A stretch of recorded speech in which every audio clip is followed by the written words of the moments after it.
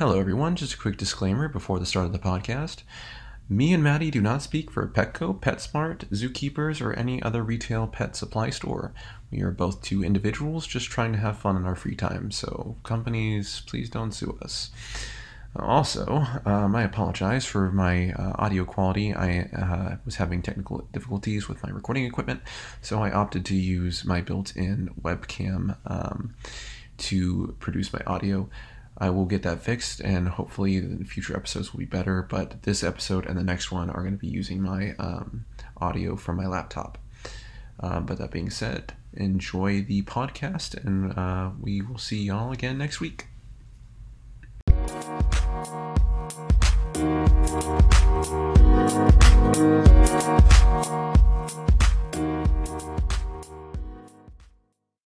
Whoop, whoop. All right, welcome back to episode 3 now of the Talk About Anything podcast with your hosts Jackson and Maddie and our friend Sierra, who is joining us today. Hi, guys. So I am actually prepared for once because me and Maddie made a doc. So let me go ahead and pull that up real quick. Yeah. Sierra, do you want to introduce yourself a little bit? Yeah, for sure. So hi, everybody. I am Sierra Montgomery. I have worked with kind of a pretty wide range of animals, mainly exotic reptiles, but I have worked with a lot of different fish, mammals, amphibians, birds, all that fun jazz. So I think I'm just here to kind of talk about some of the exotics and kind of give you guys a little bit of a rundown as to care, handling, and that sort of stuff. Opinions, controversy. Yeah. Oh yeah, all the fun stuff. Okay. All right. Well, I have the first topic that I have here on the list, which is personalities of different fish and reptiles. I think that's a pretty interesting one. Okay. Yeah. In all honesty, a lot of it kind of depends on the animal. You know, all animals have kind of different personalities, though different, I guess, types of animals do kind of categorize themselves within different personalities, which is always really cool. Some of like my favorites are like betta fish. I know that's like betta fish is one of those things that you kind of see everywhere, you know, and hear about a lot. In all honesty, they're very popular fish, but I absolutely love them. You know, they become very personable with their owners. You know, they always come up to the front. Like I'm looking at mine right now, and she's just looking at me like, "You gonna give me treats now?" I'm right there with you. I know. I love my guys, you know, and I've had a lot of different animals, you know, from dogs to fish to monitors to, you know, snakes, exotic, excuse me, venomous and non-venomous, you know. But in all honesty, I've kind of become a fish person. Wow, that's so Pretty fun. interesting. I didn't know that, like, out of everything that you have, that bettas would be your favorite. But honestly, that's really nice to know because I love bettas so much. And whenever anyone comes into our store, I'm always like, are you going to get a betta? Yeah. I don't know if you remember this person. I don't know if she started shopping here when you worked there. But at work, there's this lady that comes in, or not, she's like a kid, but she comes in and she always gets the bettas that she sees are struggling so she can help them. Oh my gosh, yes. Me and her have had so many different conversations and we give each other tips all the time. And she's just so much fun. And she always, when I used to work there, she would come in and just be like, "Hey, so what's the saddest betta today?" Oh, it was so cool. And there were actually times when I recovered. I used to do the same thing. I would take home like some of the sick bettas, nurse them back to health, and bring them back in and kind of just give them to good homes, you know. And there were a few times where I brought bettas back and she was like, "Oh my gosh, and I told her the story behind them, and she took them home. It was so cool. It was so fun. Yeah, she was awesome. But yeah, she was a young fish enthusiast, and it was really cool. It was really cool to talk to her and kind of like share my passion, I guess. Mm-hmm. I'm not gonna lie, when I first met her, I was a little like nervous as to her questioning, because she came up to me and I hadn't really known her like as a customer at all yet. So she walks up to me and she's like, what's the fish you have that are struggling the most? Like, which ones are dying and need help? I'm like, is she working for someone? Are we gonna get fired if I answer wrong? What's going on here? Yeah. No, I was the same way at first, Yeah. But she honestly is she's really sweet, and she's one of those people that's just super passionate, about fish and animals in general. But yeah, I was the same way at first. I was like, oh no, like, am I gonna get in trouble if I say anything? Yeah.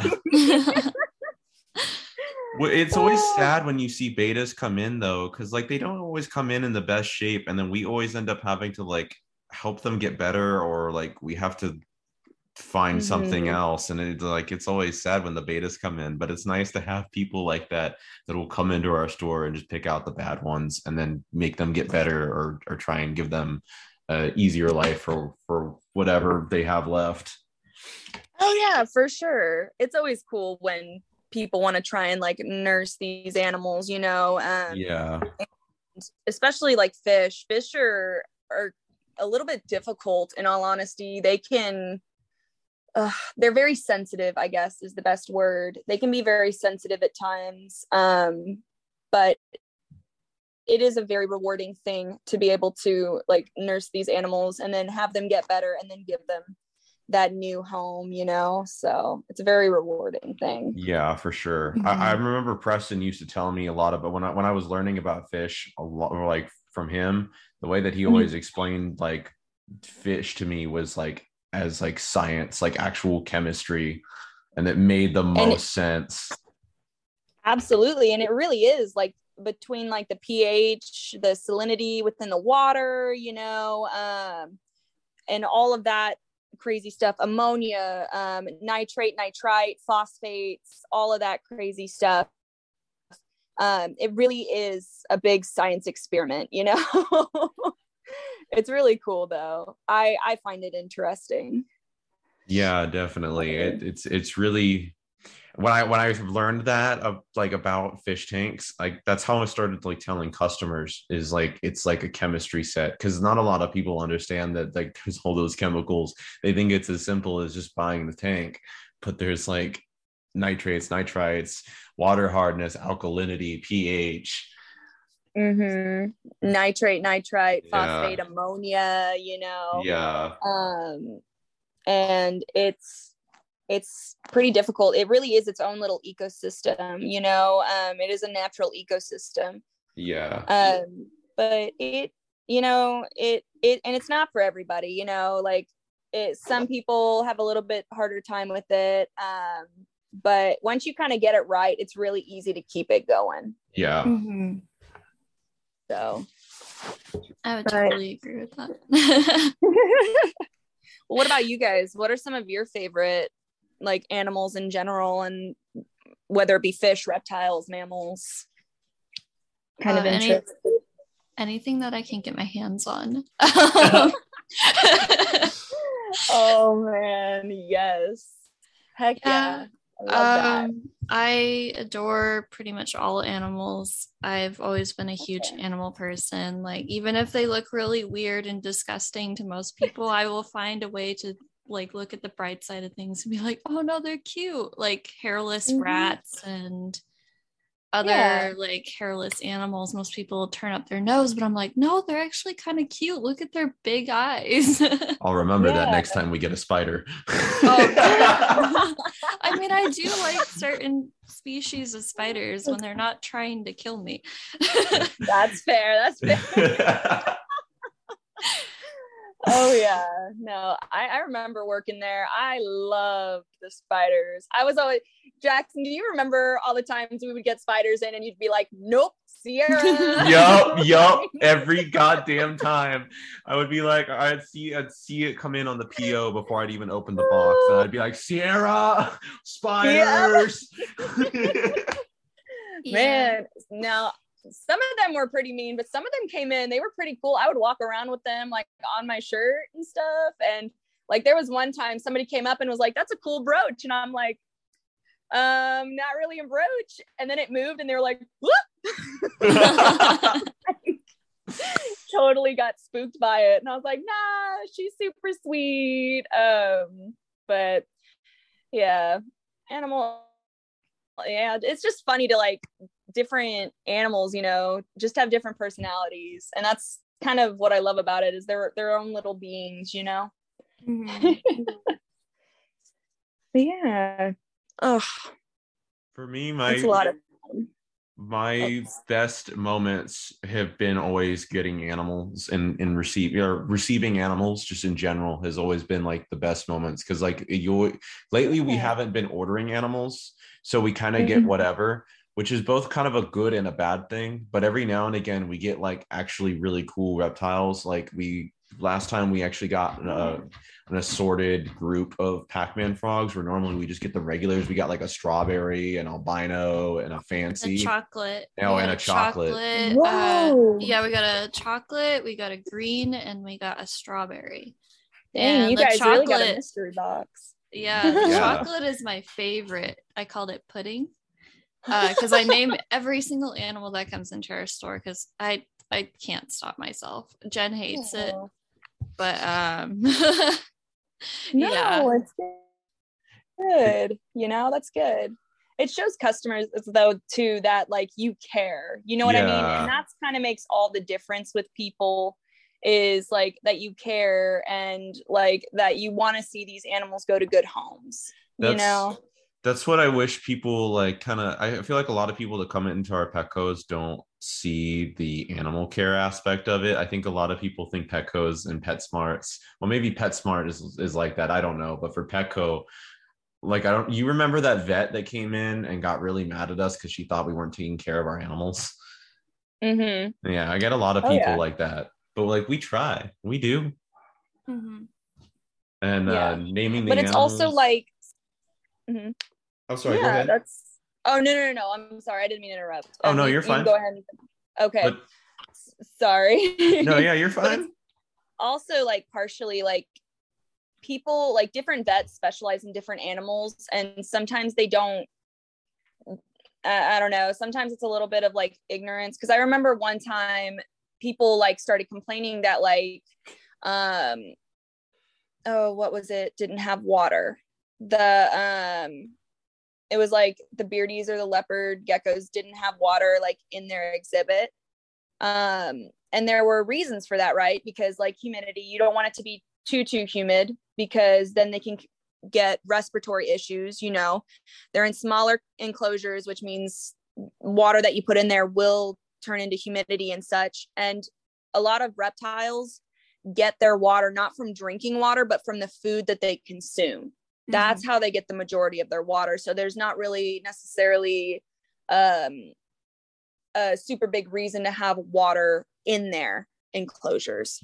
And so people, I remember, would come and complain, and then they got reported, and then they started getting like notices and stuff saying that they needed to put water in their enclosures. And then they started putting water in their enclosures, and they started getting respiratory issues because it was too humid and such. So some of those things is kind of, for especially like people who don't know necessarily reptiles, will look in an enclosure and be like, well, it needs this, this, and this. And then somebody who does have a little bit of background or knowledge for that particular animal will like see it completely differently. Yeah, that's what I notice about planograms and stuff, or for stores. And this isn't just one pet store. This is like all pet stores. I notice this anytime I go into a pet store. I mean, even zookeepers, they have planograms, but zookeepers is different. They know what they're doing. But for a lot of pet stores, they'll have like basically a map of what the enclosure has to look like, but that what the enclosure has to look like by that company's standards is not at all usually what the reptile habitat is supposed to be. Like, for an example, like a store will say that it needs to be on sand, even if the reptile is not a sand sifter, like leopard geckos, for example. They have really terrible aim, so they're going to get impacted if they get any in their mouth. Same with bearded dragons, but not a lot of people know that. They just see, reptiles and associate them with sand, so they put them on that kind of stuff. Yeah. Well, bearded dragons, while they are more of a desert species, they come from the Australian desert, not like that more like most people, when they think of a desert, they think of sand dunes, right? A lot of sand, not a lot of vegetation, but like deserts in Australia actually do have quite a wide variety of vegetations, and they're more rocky in general. They're more rocky. They're not as quite as sandy.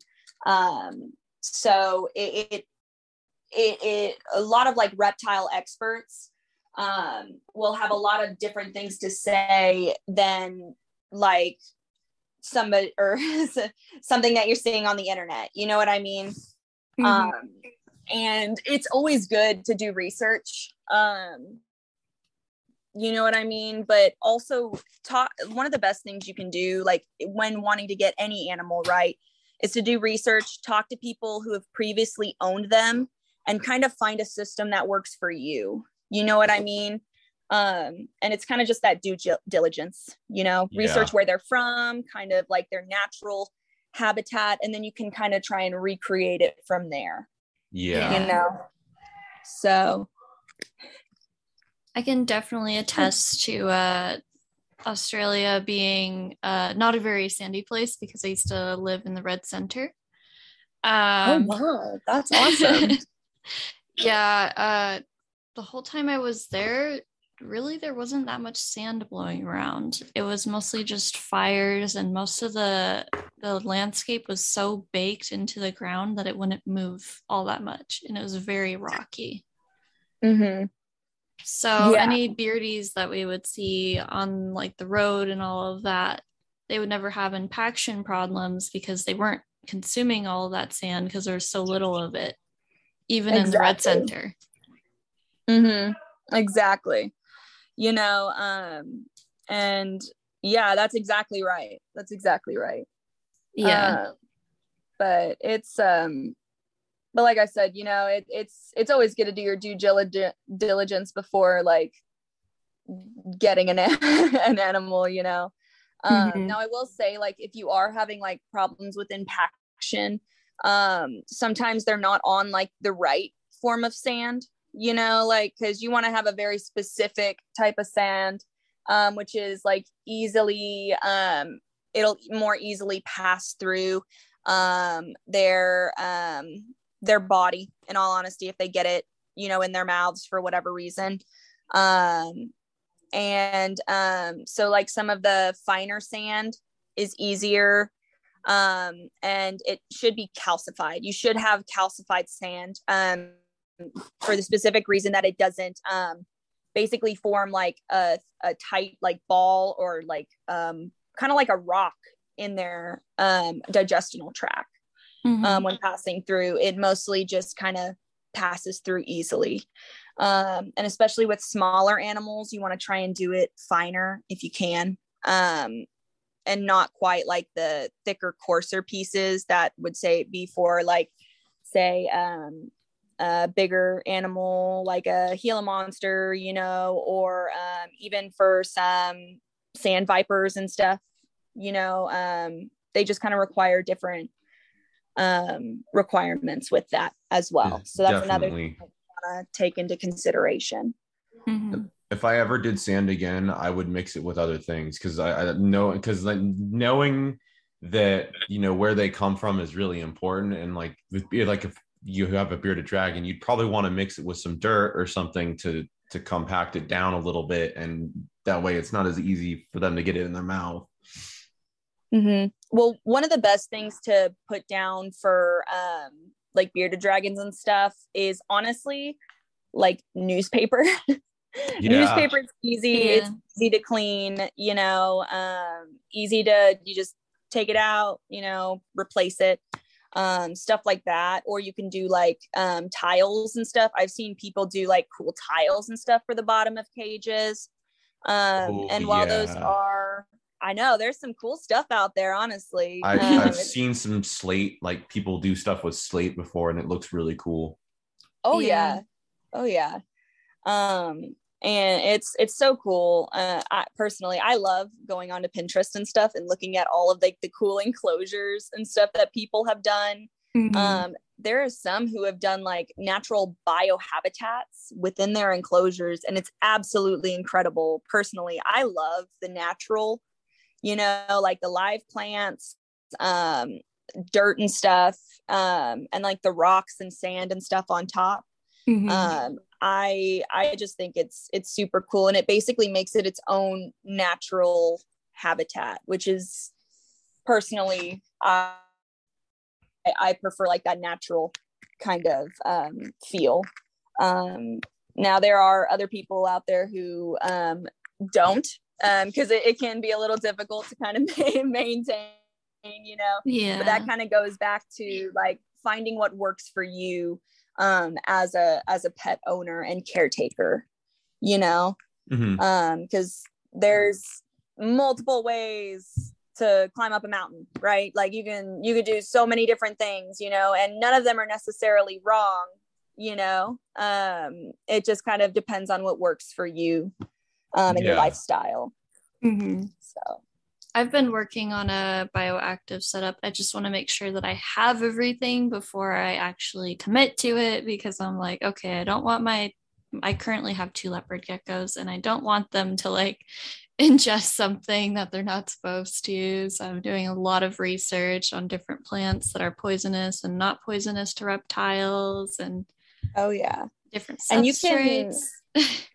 Well, luckily, like leopard geckos are a little bit easier because they're not really plant eaters. They're more carnivorous or insectivores, excuse me, meaning that they eat mostly insects for their diet, right? So with them, it's a little bit easier to try and find plants and stuff that'll easily cohabitate with your animal.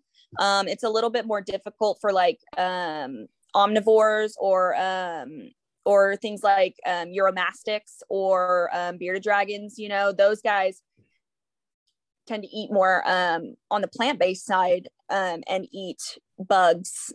Like my beardy, I feed her like 15 to 20 crickets once a week. You know what I mean? Now you can spread that out and give them like 5 a day. You know what I mean? Or however many, however many you want to per every other day, or just stuff like that.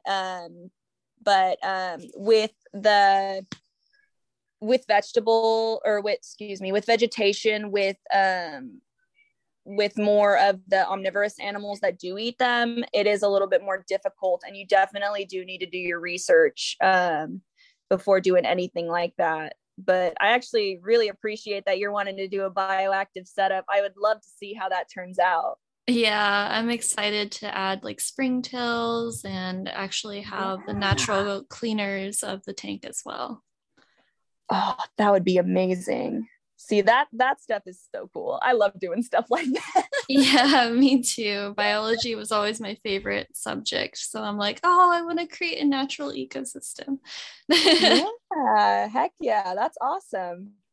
Oh yeah. Honestly, the only thing that I've really tried to do like bioactive tanks for, like my fish, like my beta fish is in a 3.5 gallon tank right now, all natural plants. You know what I mean? There's a little snail in there that eats the yucky algae, but it's not very often that I actually have to do like maintenance on it. You know what I mean? Like, I think it's every like 2 weeks I replace part of the filtration system, and then just add water really when necessary. I don't usually have to do many big water changes or anything. It's mostly just the adding of the water, which is honestly really hard to do with a smaller tank, I've come to learn. But it's been a really fun process throughout the years, figuring out, all of the chemical balances within a tank. Or even just within any ecosystem. It's a pretty fun process. So Yeah, I absolutely love any type of science. So I guess aquatics has kind of grown on me. I went through a period of time where I was very against aquatics because I ended up killing all of my fish on accident. Yeah. I put a piece of decor in there, and I guess it had something on it and it killed all my fish, and I felt really bad. So ever since then, I swore not to get any more fish. Girl, tell me about it.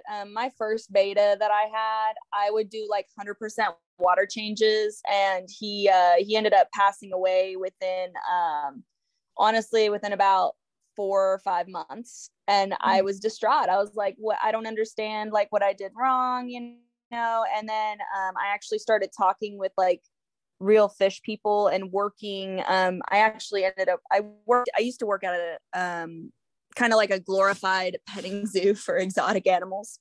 And I learned so much about like water quality and like balancing the chemicals within the tank, water testing, trying to make a bioactive tank for these animals.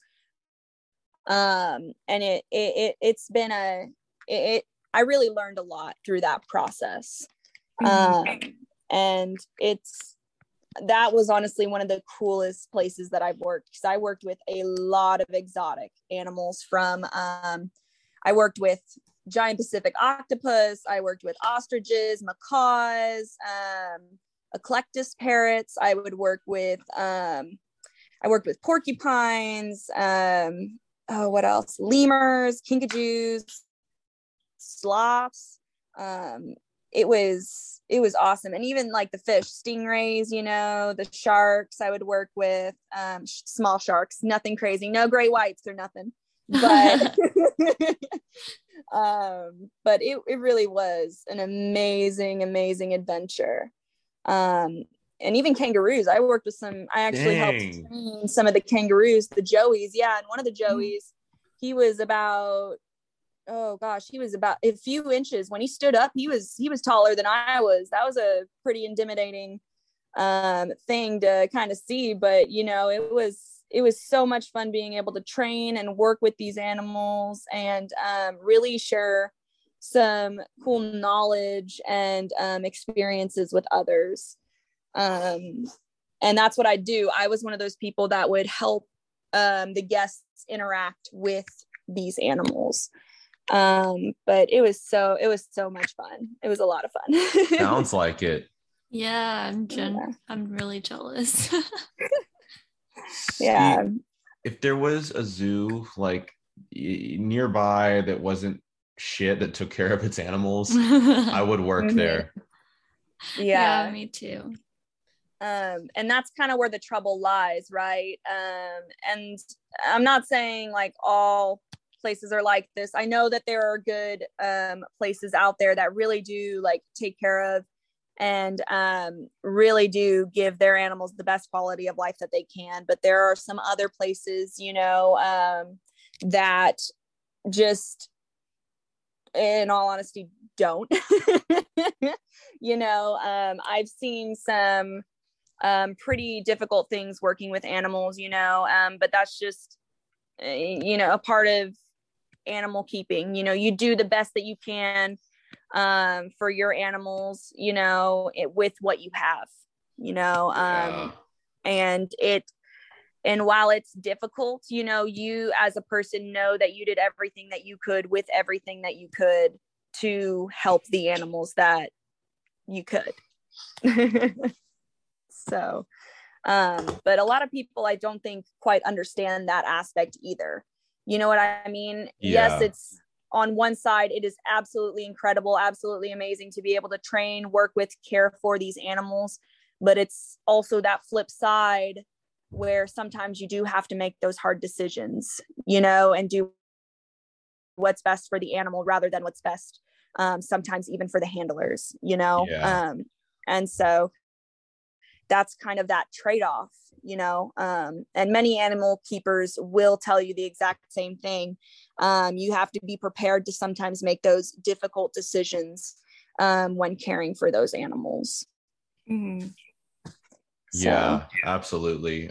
It's working with animals sometimes. I mean, like, especially with fish, when you want to like give them the best care, and sometimes you can't, because sometimes a fish is like too far gone and you don't want to, like, you know, watch them suffer anymore. So then you got to like take care of them.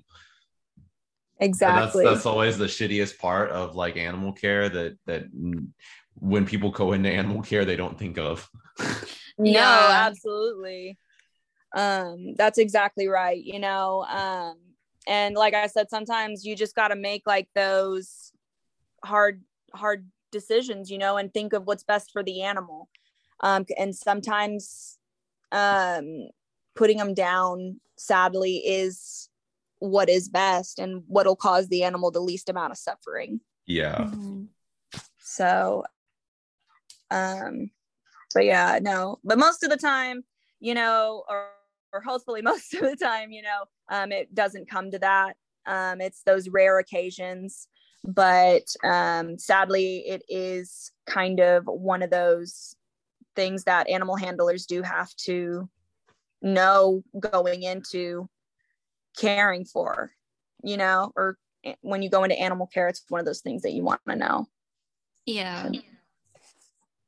But yeah, it's fun though, you know. It is a very rewarding, even through all of that. I can say that I wouldn't take back caring for any of the animals that I did, you know, just because I personally, I absolutely love animals. I have a very deep respect for animals, and a lot of animal specialists. They have taken years and years to study and care for these animals, and it truly shows in their work.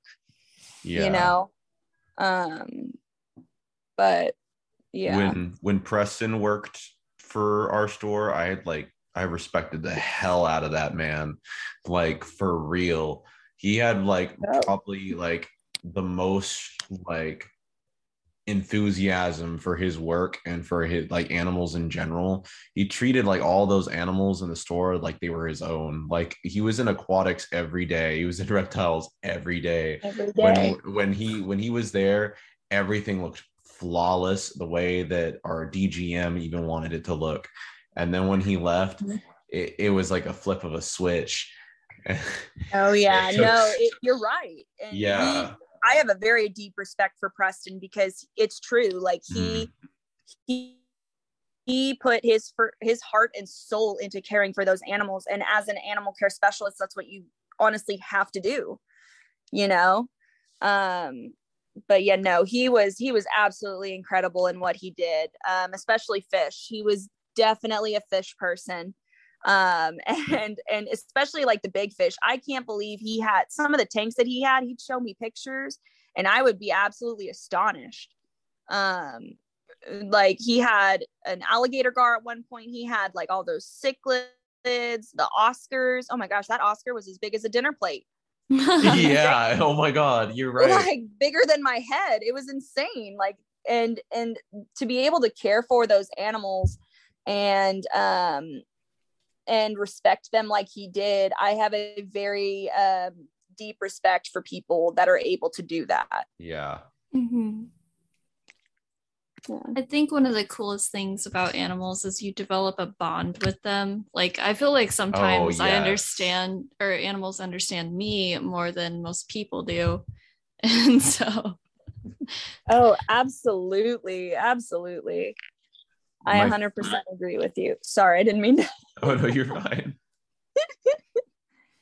My favorite kind of bond is like that love at first sight bond, like with me and Cinnamon, or with like you, me, and Lena. when we would like go up to the glass and Lena would just start bobbing her head up at the door. Yeah. Yes. Or whenever like when I came back from my PTO, Cinnamon was like all over me. Like I came up and like she was like hugging my arm and would not let go. And I had to like pull her off so I could go open the store. Yeah. Those are like the favorite I am kinds the of moms. opposite. I love the animals that just honestly do not like me. I mean, you remember when I used to work, I would go up to some of those tanks and they would strike at me and I'd be like, I will make you love me. It was those ones. Like when we had that leucistic rainbow boa. Oh yes. I remember that we weren't even allowed to sell it. It was illegal in our state. Mm-hmm. It was. Well, first off, what was actually illegal was them shipping it to us. They were not supposed to ship that to us. And then the fact that we shipped it back was even worse. We shouldn't have done that either. But you know what? You have to do what you got to do.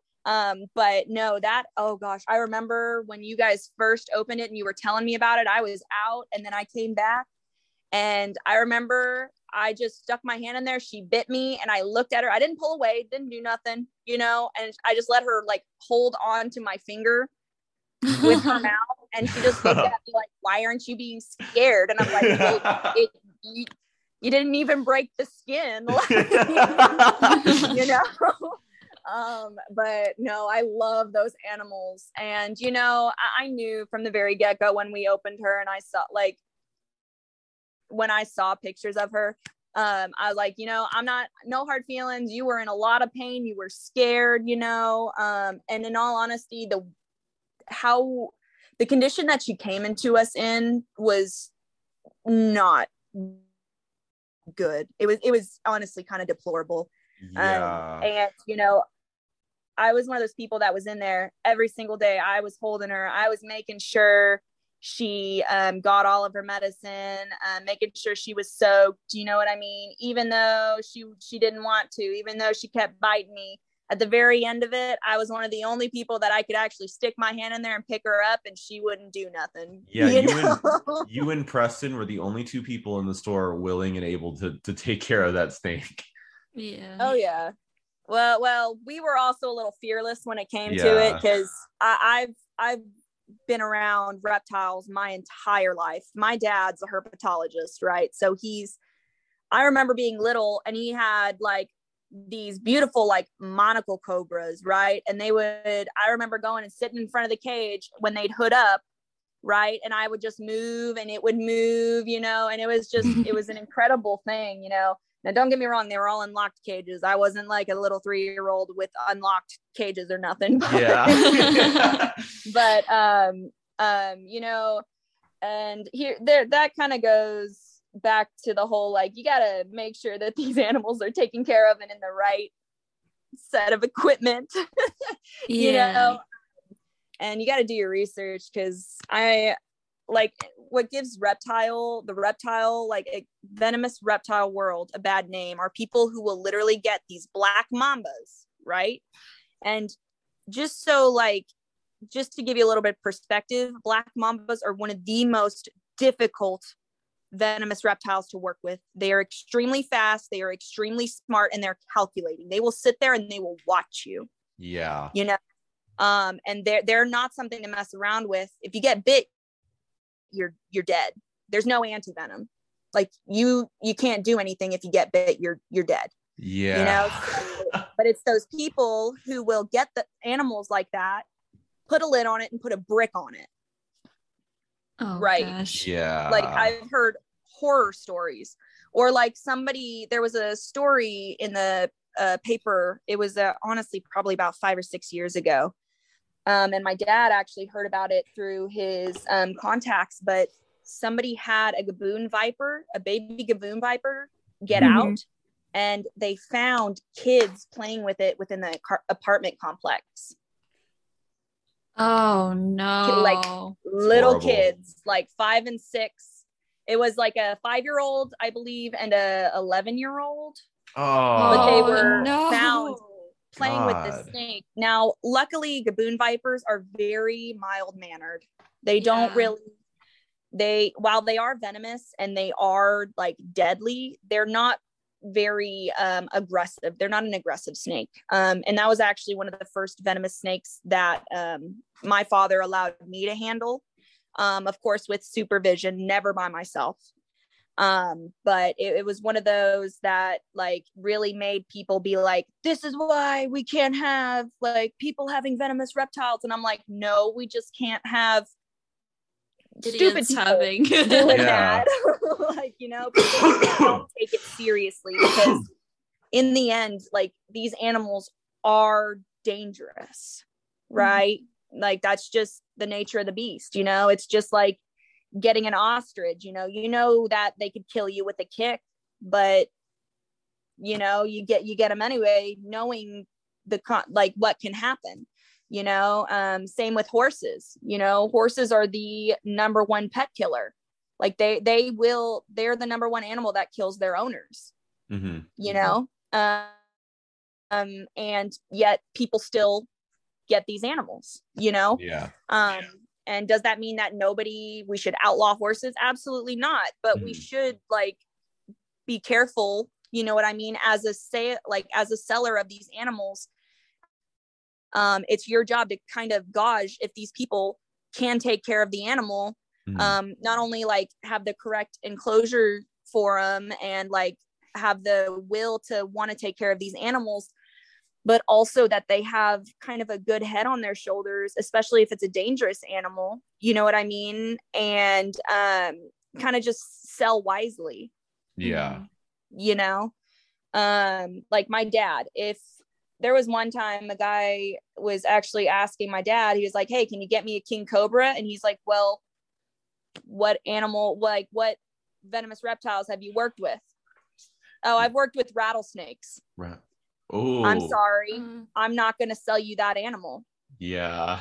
Like my dad's like, unless you have like actual real experience with the lapids, you know what I mean? And not just elapids, but some of the more difficult venomous reptiles. I'm not selling you this animal, because not only is it going to give me a bad name, it's going to give the entire reptile world a bad name. You know? So as like somebody who's in the business of handling and selling venomous reptiles, you just gotta kind of have a good head on your shoulders, you know, and not just kind of sell willy-nilly, because that's how, you know, things get outlawed and banned, you know. So, but I feel like that goes for selling any animal. You know, you want to make sure that animal has a good home to go to. You know, you don't want to just sell it willy-nilly and give it to somebody who, you know, isn't going to have the right enclosure for it, or do what's necessary to take care of it. So at the end of the day, you always have a choice to say no. And it's good to remember that, because absolutely animals always come first. I think that's something that a lot of people at our store don't understand, or maybe not our store, but our a lot of stores, a lot of pet stores. Like when people come into any pet store period, they think they can just come in and get a pet and then just leave with it. And I think even a lot of employees think that they're not even allowed to say no. So a lot of the times that unfortunately is the case. But if you have that knowledge that you can say no, and the ability to tell people no, that's the best outcome for the animal, honestly. And not a lot of people always say no, unfortunately. Yeah. But you know what? That just kind of goes along with any big any big corporation, you know, especially in today's like retail, it's very hard for the employees to say no to customers, you know, because then they get in trouble because they call corporate, and it's this whole big old ordeal. And corporate, a lot of the times, will side with the customer rather than the employee for doing what's right. You know, and that can also put people in a very difficult situation as well, to the point where it's like, oh, either I sell this animal or I get fired from my job. Yeah. You know, so that is, it can be difficult in that aspect, but I mean, I've told plenty of people no. When I when I worked at Petco, there was actually somebody who came in and was like, I want to buy that chameleon. And I'm like, well, oh, I remember this. You have like an enclosure for it? Let me go show you these enclosures. He's like, no, I don't have any enclosure. I'll get it later. I don't want to buy it now. I don't want to buy it here. I just want the chameleon. And was being really rude. You know, you obviously knew that he didn't know like what this type of chameleon is, because he kept saying that chameleon. He wasn't saying the veiled chameleon or Jackson's chameleon or panther chameleon or the 100 other types of chameleons that it could be. He was like, I want that one. And I was like, well, do you know what it is? Do you know how big they get? Do you know what you need to feed it? And he's like, no, I'll look it up later. Give me that one. Wow. And I'm like, I'm not going to sell you this animal. And I'm not going to sell you, honestly, any animal with that type of attitude, you know, like, and that's just a personal choice on my half. Even if I would have gotten in trouble for it, it wouldn't have mattered. I still wouldn't have sold him the animal, you know, and I'd have gotten into an argument even with my manager if she tried to make me sell it, you know, just because first off, the chameleon that he wanted to get was a veiled chameleon. They get the size of your forearm and will require like a diet of 50 plus crickets a day when they get big. Okay. And not only that, they require a very large enclosure. They do. When they get older and they get that size, they require like 4 by 4 by 4 foot enclosure. And even that's pretty small for a veiled chameleon. Yeah. You know, so it's a difficult situation when you do have to say no, but at the end of the day, like you said, the animals come first. Yeah, and that's pretty much my mentality too, is like, if I can't live in good conscience knowing that I'm endangering my animals, even if they're not my animals, they're my responsibility, but they're also living creatures. And if I sell them to someone who's going to abuse them or neglect them or just not take care of them the proper way, then I won't sleep at night. So I will happily tell someone no, because that is just better in my mind. And if I have to stand there and just watch this person yell at me for 5 minutes, I'll take it. Oh yeah, absolutely. You know, and I mean, there are times when people will do that and you get a tongue lashing from people, from your boss, you know, and you know, at the end of the day, you're like, I did what's best, so I don't really care. Yep. Honestly, it's kind of rewarding to say no sometimes, because you're like, I just saved that animal, you know? Absolutely. And it's funny you mentioned you know, I had a similar customer come up, wanted to buy a chameleon but didn't have a habitat for it. He came up and he wanted to buy it for his sister, and he just wanted to put it on a little plant that he got from Lowe's. No. Like it was a decoration. And I had to explain to him like an in-depth like care knowledge of how you care for a chameleon and what it needs. And then after I was done, he was just like, oh no, never mind. What about this one? And then pointed to a bearded dragon. I was like, yeah, you need an enclosure for that too. But it's funny, a lot of people see animals as a decoration. Exactly. You know.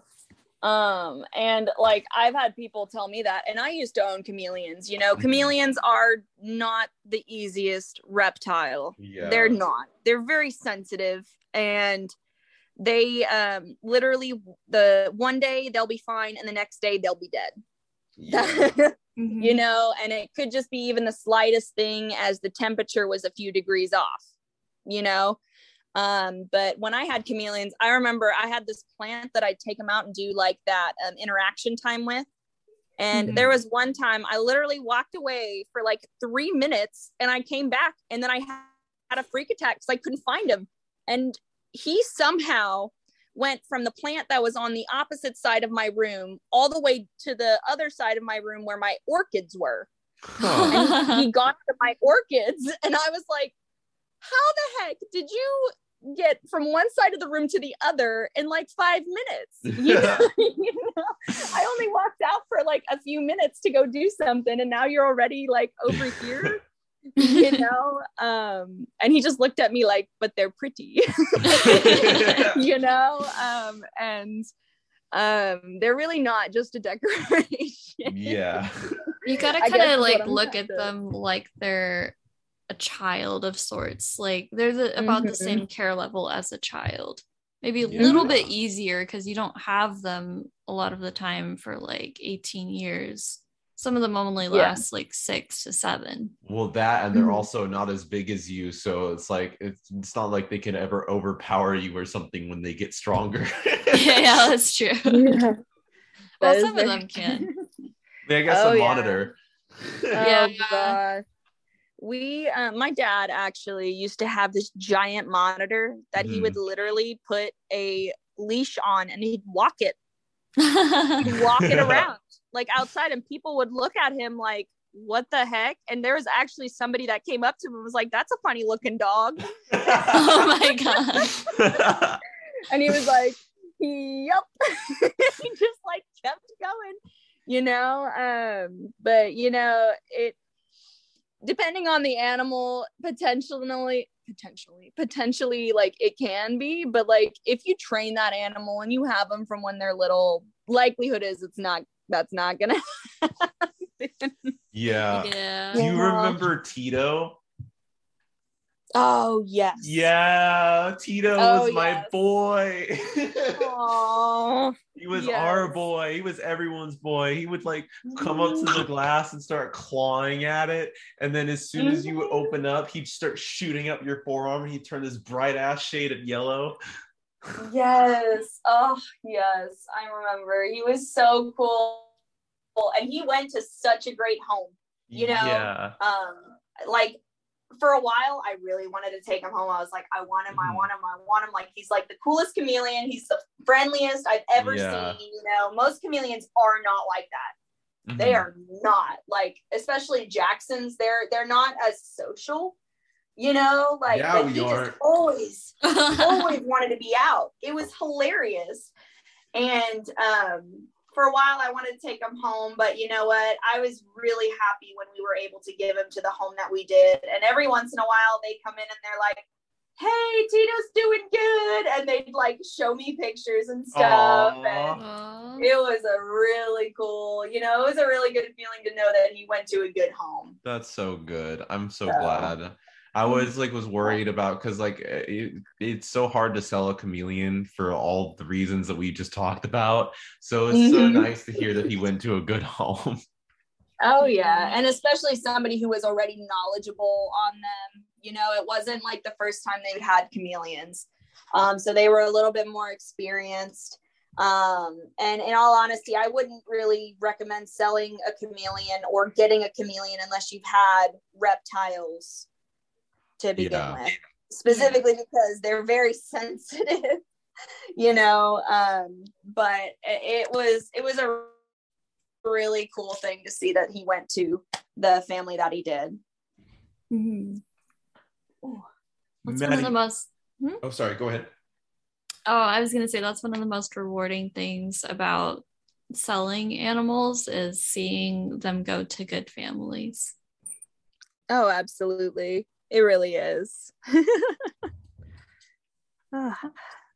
Maddie, did you want to ask any questions off the list? I know you wrote a few.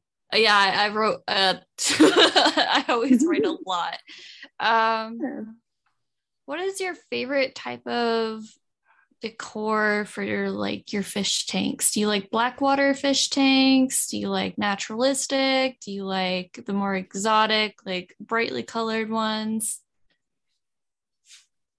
So personally, I like the more natural, and I like to do live plants. Live plants, you don't really have to clean them, you know, you leave them in there, they do their own thing.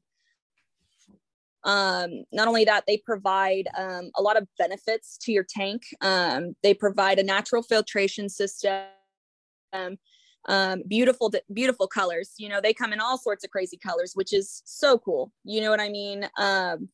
And the fish, honestly, I've found prefer live plants to the fake plants. Like if you put one side of them that has live plants and the other side that has fake plants, 9 times out of 10, they're going to be on the side with the live plants, which I always find funny. Yeah. But it honestly kind of depends on the fish too, you know. Some fish, it's a little bit easier or more beneficial to have fake plants than live plants, particularly like goldfish. Excuse me, goldfish, it is very hard to keep live plants in there because they will end up eating them. Yeah, that's what I've heard. Every single time. They will eat them. You know, it's or some bigger fish like cichlid tanks, same thing. They tend to eat the plants, or they'll actually dig them up if they really can. Wow. It's really funny. And I was talking to Preston one time, and I was like, he was showing me one of his old like cichlid tanks, and I was like, well, why don't you have live plants in there? And he's like, well, it's actually a funny story. They keep digging them up. I was like, that's so funny. Like, it's just funny how different species have their own like unique things, you know? And and again, like I said, it kind of depends on the fish, but it also depends on like the owner's style. You know, some people like more of the fake plants because they tend to be a little bit easier maintenance sometimes, you know, especially with like beginner hobbyists, people who are just starting to get into it. Usually I recommend fake plants for starting off. Unless it is like an easier live plant, you know, and specifically for the reason that some of the live plants that you do can be a little bit more difficult and can be sensitive to like the water quality, you know. And as a beginner, you don't really know about water quality, you know, you don't really understand necessarily the nitrogen cycle that's happening within the tank, or how to keep like the NO2 and NO3 low, same with like the ammonia and stuff. So it can be a little bit of a difficult process for starting out, but once they get a little bit of experience under their belt, it's a little bit easier with the live plants, and actually helps with the weekly or sometimes monthly maintenance that happens within a tank. Excuse me. You're all good. Personally, though, I like the more natural look. And right now my tank's pretty clear, but usually it has a little bit darker water because I like to put the what's it called, leaves in there for the Kappa leaves. There we go. I like to do the Kappa leaves because it provides like those natural tannins in the water that are good for the fish, and it also gives the snail that I have in there something to munch on, and it helps strengthen their shells.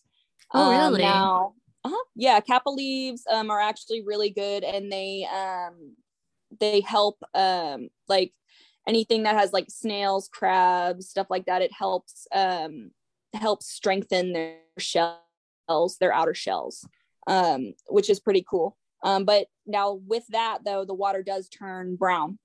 It turns darker. And it's the same with adding like Mophie wood to the water. It'll turn the water brown, but that's actually most of the time beneficial for your fish. Yeah. Kind of depending on what fish you have. So awesome. And then for stocking tanks, what do you normally do when you're planning to stock a tank? Like, let's say you have like a 40-gallon tank. How would you stock it? Well, first, you want to kind of figure out what fish, you know, you want before you get any tank, right? So if you have a particular fish in mind, you want to do a little bit of research before you get the tank and do the try and do a setup for it. If I had a big 40-gallon tank, I would honestly probably, depending on the fish, a good rule of thumb with fish, 1 inch of fish, 1 gallon of water. Right. That's what I say. Yeah, 1 inch of fish per gallon. Yup. 1 Any inch more of than fish that, per and gallon. you kind of start overstocking and create more maintenance for yourself. Not only that, it can lead to fishes fighting for territory and dominance within the tank. That can lead to deaths within your fish tank. Now, when beginning to stock a tank, start with only a few fish, right? So say I wanted to do a bunch of glowfish, right? Those beautiful tetras that we have in there. What I would do is only probably start off with like 5 fish, right? And the reason being because if you just go ahead and put a lot of fish, right? And they can get usually about 2 to 3 inches, those guys can. So say I did 10 fish in there, right? I just got 10, 15 fish, put them directly into there. What you do is you go from extremely clean tank, right, to a tank that is now starting to have all of these fish. And it's they're, doing their business in there, which is creating a lot of debris and filth within the tank. So the tank gets very dirty very fast, and it can kind of actually hurt your tank more than help your tank. And it can send your fish into shock because it goes from super clean to super dirty in a short span, right? Not only that, like to kickstart the nitrogen cycle and really get it going in your tank, you only really want to start out with a small number of fish. And it's less likely of a chance that your tank can go into new tank syndrome. There's less likely of a chance that bacteria or parasitic infections will break out within your tank. Excuse me.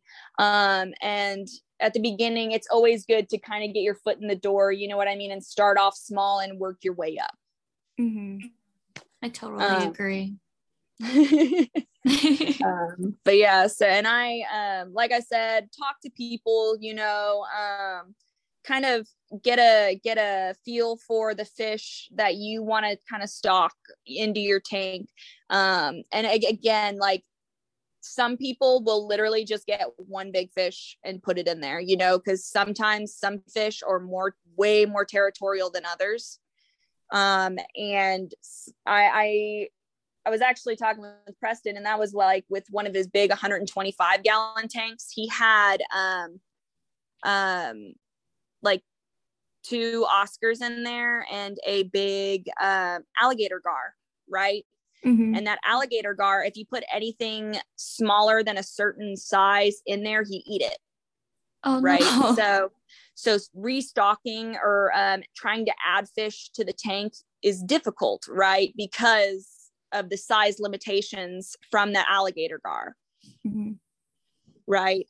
So and not only that, it gives you a feeling for the temperament of your fish, right? So especially beginners, it's always good to kind of, like I said, start off small, kind of gauge the temperament of the fish, like a general temperament, within the tank, and then go ahead and try and add from there. Excuse me. I don't mean to interrupt, but we have about 5 minutes left on the podcast. If you want to keep going, I can split this up into a second part. I would just keep running, but there's a file size limitation, so I can't upload past a certain file limit. No, all good. But if y'all are down for a part 2, I can keep doing that. Yeah, I'm more than happy to do a part 2. Yeah, I could do a part 2. Okay, so about 5 minutes, I'll stop the recording and we'll do another one. Awesome. Sounds good to me. Heck yeah. Or I can actually, you know what? Why don't we just end it now and we'll go ahead and just start part 2 because we're just 5 minutes. Yeah. Okay. All right. Well, sounds good. This is the end of episode 3, part 1. So we'll see you all in the next episode.